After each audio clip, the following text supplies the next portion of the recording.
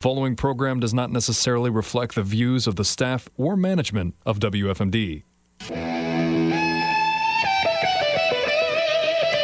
Welcome to the Faith Debate on 930 WFMD. Thanks so much for tuning in on your Sunday morning. And by the way, we realized we should have wished you a happy Resurrection Sunday last week if we were neglectful. So apologize for that oversight. Hope you had a good one.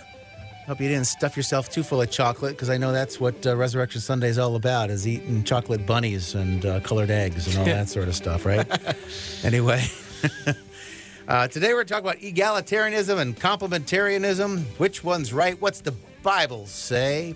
Here to tackle that subject is Daniel Razvi and David Forsey, both pastors at house churches in the area. David's church is on the south end of Frederick County, and the Razvi's church is on the north end of the county.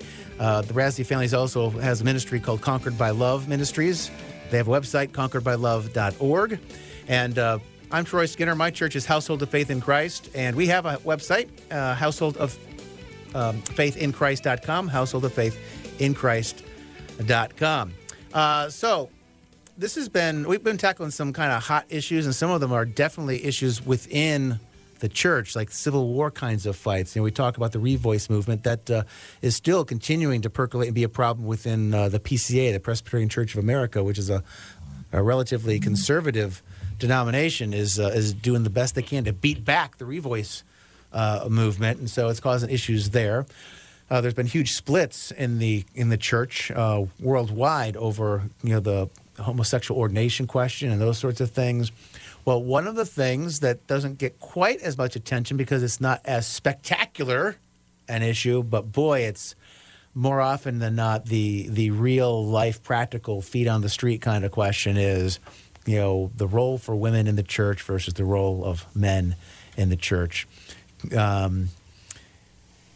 And Beth Moore was a pretty high-profile name, woman author who's written a whole bunch of Christian books that have been parts of Bible studies for years and years. By the way, I've never been a big fan of her books for Bible studies. I don't know if you guys have an opinion on that, but as a quick aside, I almost always found that she got to the right place in what she taught, but I couldn't agree with how she got there. I felt like she really misused Scripture, took stuff out of context to prove her point, and it's like you could have made the same point scripturally.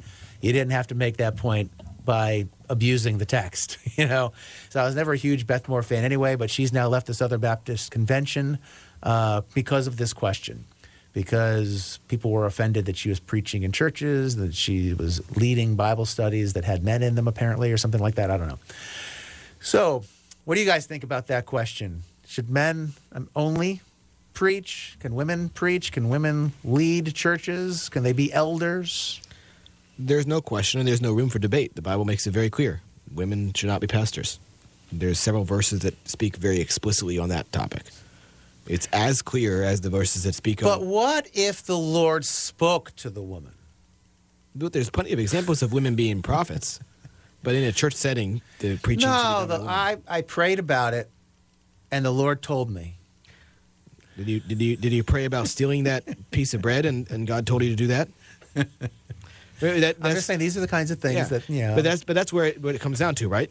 Either God's word is true or it's not, and some quote unquote word you have from God cannot contradict Scripture. If it does, then you didn't get the word from God. But what if they're really gifted and talented?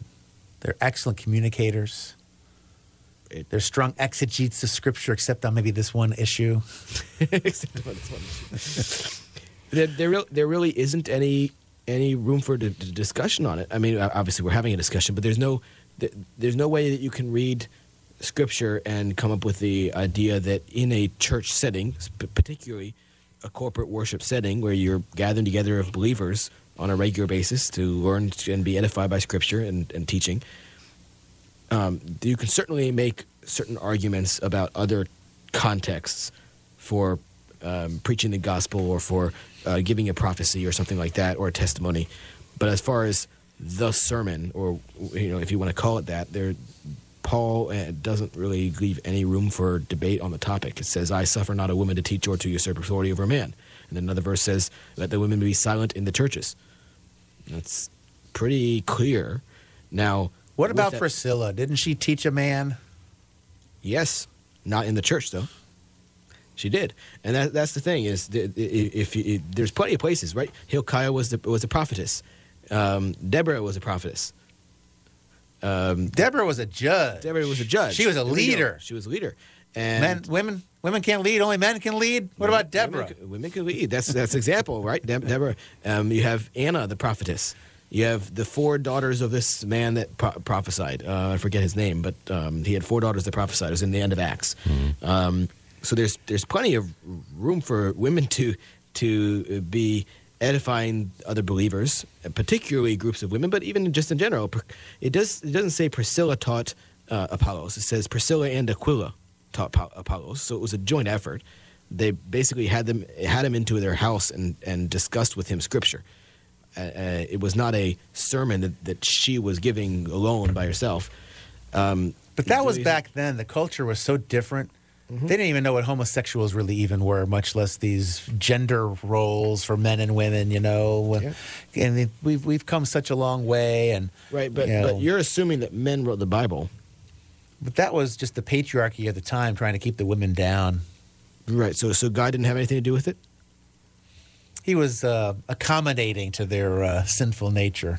Well, there you go. So if that's and obviously we know Troy doesn't actually agree with any of these things he's been saying. He's been playing devil's advocate. But yeah, it is something we struggle with in our society. People believe this, that they believe, oh well, that was for another time in another place. But see, God's word doesn't change. God is the same. It says Jesus Christ is the same yesterday, today, and forever. Jesus Christ, it also says, was slain before the foundation of the world. God is outside of time. He saw now as much as he saw 2,000 years ago when those words were written down. But no more Jew or Greek, no more male, female. Come on. It's true. Spoken by the same God. In what context? What about deacons, more seriously? Well, I guess you have to define deacon. Okay. How do you define deacon? Someone who's helping out in the church, like a volunteer, I guess, more specifically to help the congregation with more practical serving type of roles rather than in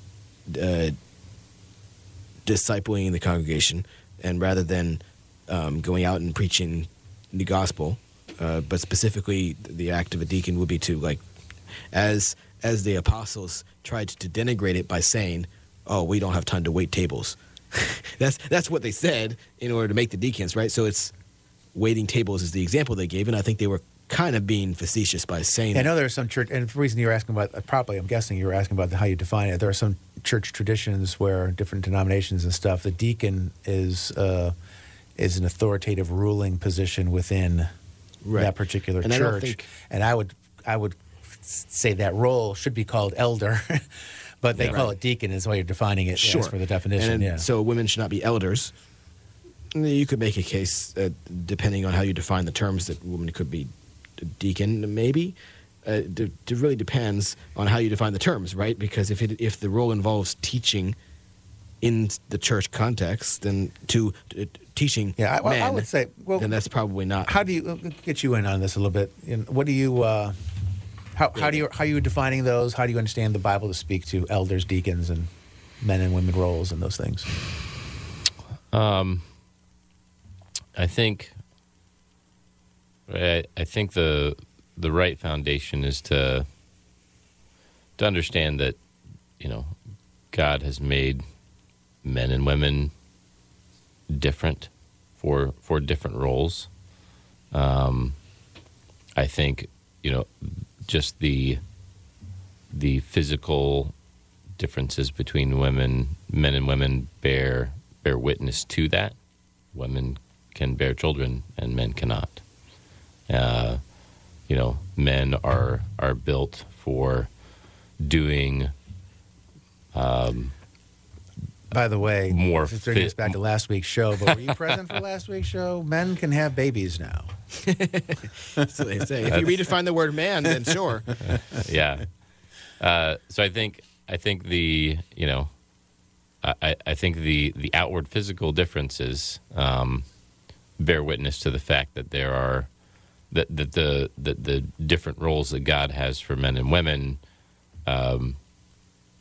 go into all areas of life and relationships, and so even so that even within the church, and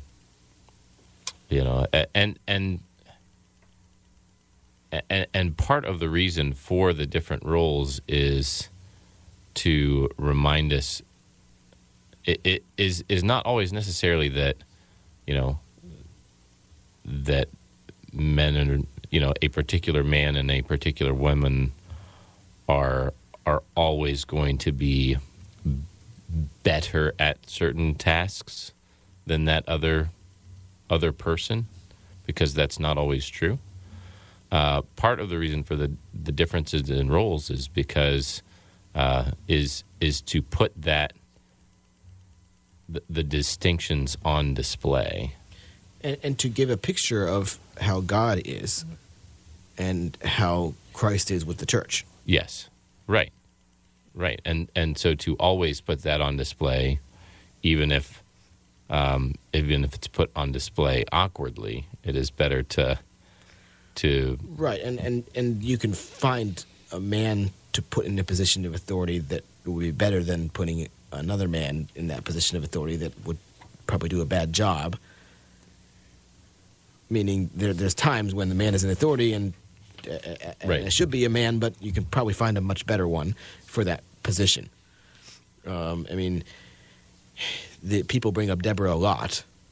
It's always curious. The same people that bring up Deborah are usually the people that want to throw out the rest of the Old Testament as not applicable to Christians in today's society at all.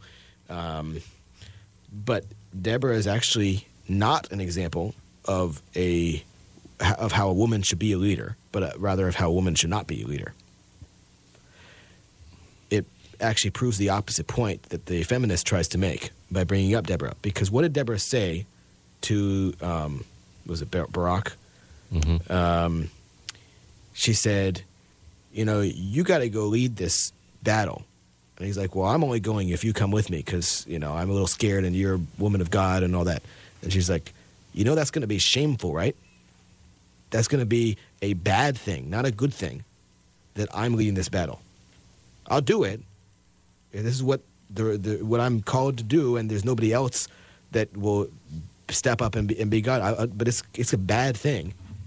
And what we're going to remember by this is that a woman did this, and that's actually a shameful thing, not an honorable thing.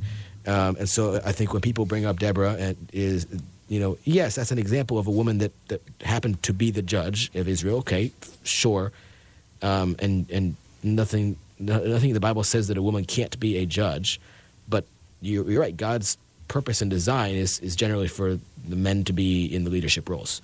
Not just in the church, but just in society at large. That's the way God designed, and He designed us with certain desires. Women will naturally gravitate towards more nurturing roles and occupations if they were in the workplace, and men into more leadership type of roles. By and large, there's exceptions. Obviously, we talked about that, and it's not, again, to echo a point. It's not because men are better. Always, or even just in general, it's not because the person in leadership is better. There's just different roles. I've used this analogy. What's more important? The steering wheel or the brakes? They're both important. On a football team, what's more important, the left tackle or the right guard? Well, they're both important. If you have a baseball team with nothing but first baseman, you're going to have a problem. And Paul uses that analogy with the body, right? The eye should not say to the hand, "You have no part of me." And to be honest, one of the real problems that this has caused for the church, the broader church, is that if you go back to the curse in Genesis chapter 3, the sin with the forbidden fruit and stuff, Adam abdicates his leadership role, and Eve is all too happy to kind of take on a leadership role. And it's kind of part of the curse now, too, is that the men, our sinfulness, we shy away from the leadership that's been foisted upon us. We need to not let men off the hook. This is kind of the Deborah story, right? Mm-hmm. Barak he should have been leading, but he shrinks away. And that's not a good thing for the man. It's not a good thing for the woman. It's not a good thing for society. It's not a good thing for the church. Men need to be held to account to do what they've been called to do. They need to lead. And then too often we've got the question that stops at the pulpit, like, oh, we need to have male elders, a male pastor. We need to have male leaders. We don't have men who are spiritually leading their homes. They're not, doing devotionals with their children or praying with their wife, or they're not doing anything, and they're not leaders in the culture around them in society, at the workplace or whatever, doing their jobs with excellence and leading by example. They're not. We have a bunch of milquetoast men. And this has been reinforced in the church, and it gets reinforced even more when we say, oh, well, men, you don't even have to preach anymore. You don't have to be the elders. And there are churches where the entire leadership is women. Mm-hmm. All of their pastors and elders, if they have those titles, are women. All their deacons are women. Their office secretary is a woman. Their children's ministry leader is a woman. Like, if you go to some churches' websites, and they've got like 15 people listed there that are quote-unquote leadership, and they're all female. Holy cow. I mean, I guess they're Deborahs. I don't know. But letting the men off the hook, and the women, they desire to take on that responsibility. So it's asking a lot for the man to step into leadership, and we need to ask him to do it. And it's asking a lot of the woman to not step into that void when the man fails to, and we need to ask them to do it. So we're asking both the man and the woman to do something that's hard. The woman to not step in, and the man to step in. And then it's gotten even worse with the feminization of the music that we listen to at church, and most men feel very uncomfortable in a lot of the churches now. It's like a sissy fest. Well, that's the thing, right? Is it was the fact that Deborah was the judge over Israel was a sad reflection on the society at the time, that there were no men that were man enough to be the judge. That was the whole thing about that. So not necessarily a sin that she was committing by being the judge. There just were no men that were willing or able to take on that. Now, what role. about outside the church? Is it okay to have to work for a female boss? Is it okay that Frederick County has a female county executive? Well, you'd be hard-pressed to find very many Bible verses that specifically talk about women in leadership roles outside the church or outside the home, as far as being a bad thing necessarily or a sin necessarily. But does that mean it's God's best plan for society? No, it's not God's best plan for society. Kind of like the verse what Jesus said, you can divorce, but, God wants a man and a woman for life. And Jesus gives some examples wherewith maybe a divorce might, depending on your interpretation of the passage, might be acceptable or not sinful.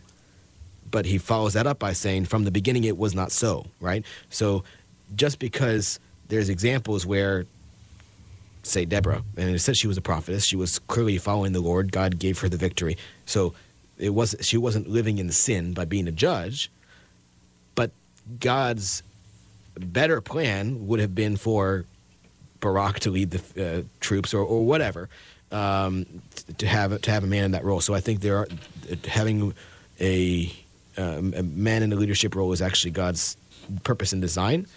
That doesn't mean that there's never going to be an exception to that. I think within the context of the church, there really shouldn't ever be an exception to that, because the Bible makes it very clear that's where the commandment comes. There's not really a commandment given for women may not be in leadership roles in society at large. They may not be there's plenty of examples of women queens leading the that seem to be pretty godly people leading the people in general. But again, even the king, let alone a queen, that wasn't God's plan or design either for Israel. He's like, hey, you want a king? I'll give you a king, but it's a bad idea. And then God still blessed David. He blessed Solomon regardless. So just because God has a better plan and man chose to go somewhere else with it, that doesn't mean you won't receive blessings from God at all. And he's not going to work to make that situation a positive thing in the end if there are saved individuals that are doing that. but there are. If you follow God's lead from the beginning, then it's going to be all around a better situation. It occurs to me, I don't know that if you said it and I didn't hear it, I apologize. Did you share your view on female deacons, David? I think there are. I think there are functionally roles in the church for women that are deacon type roles, and I would say from my understanding of the passages that talk about deacons, I don't know the